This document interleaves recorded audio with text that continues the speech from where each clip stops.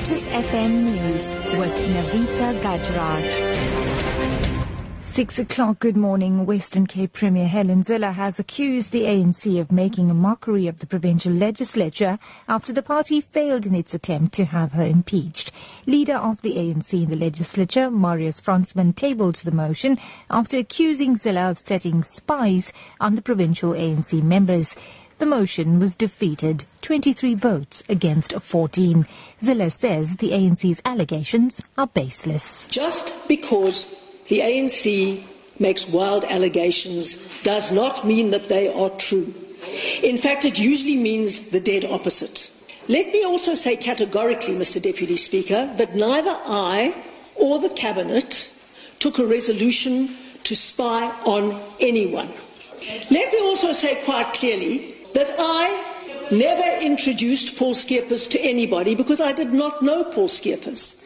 Meanwhile, Fransman says Zille's attempt to take over the responsibilities of the National Security Agency amounts to serious misconduct. Our legislation is very clear that the only people that may provide security services, such as so-called debugging and encryption to our government, including members of the national and provincial cabinet, is our state security agency unless they provide permission for an approved service provider to provide such. In this case, the national security agencies did not submit approval for her to do that.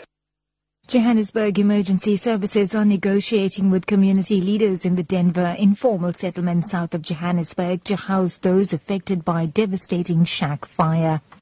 The blaze destroyed more than 250 shacks and left 527 people displaced. Emergency Services spokesperson Robert Mulwatsi. We are negotiating with the community leaders in the area to make sure that we can be able to accommodate the displaced families in the nearby community scale center and also a nearby daycare center overnight.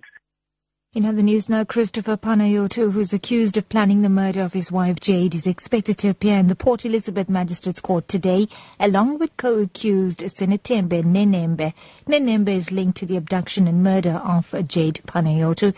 Here's Jadely Polsa with the details. The 28-year-old Sinetembe Nenembe will appear with the other two accused for the first time. He was in custody already at the time of his arrest. He is also linked to the killing of a 72-year-old Port Elizabeth woman earlier this year. Panayotou's legal team was also in court yesterday, where they launched an application in the Port Elizabeth High Court to access the investigation docket. The state opposed the application. Judge John Smith will rule on the application in a week's time. Jadely Polsa, SABC News, Port Elizabeth.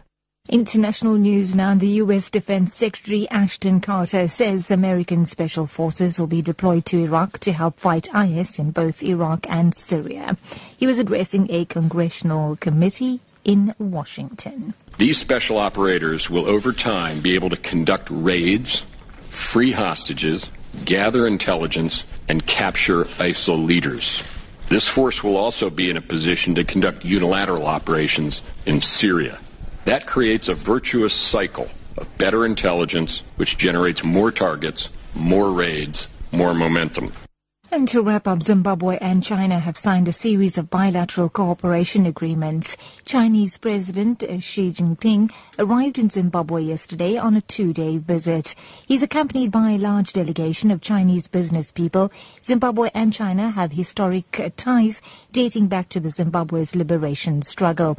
The ties have been strengthened since 2000, when the West isolated Zimbabwe over human rights abuses. Zimbabwe's President Robert Mugabe has taken a swipe at what he terms the West's weakening economic influence. The 15th anniversary of the adoption of our Look East policy. Today, the whole world is looking east, including those who, in 2000, chided us for adopting that policy.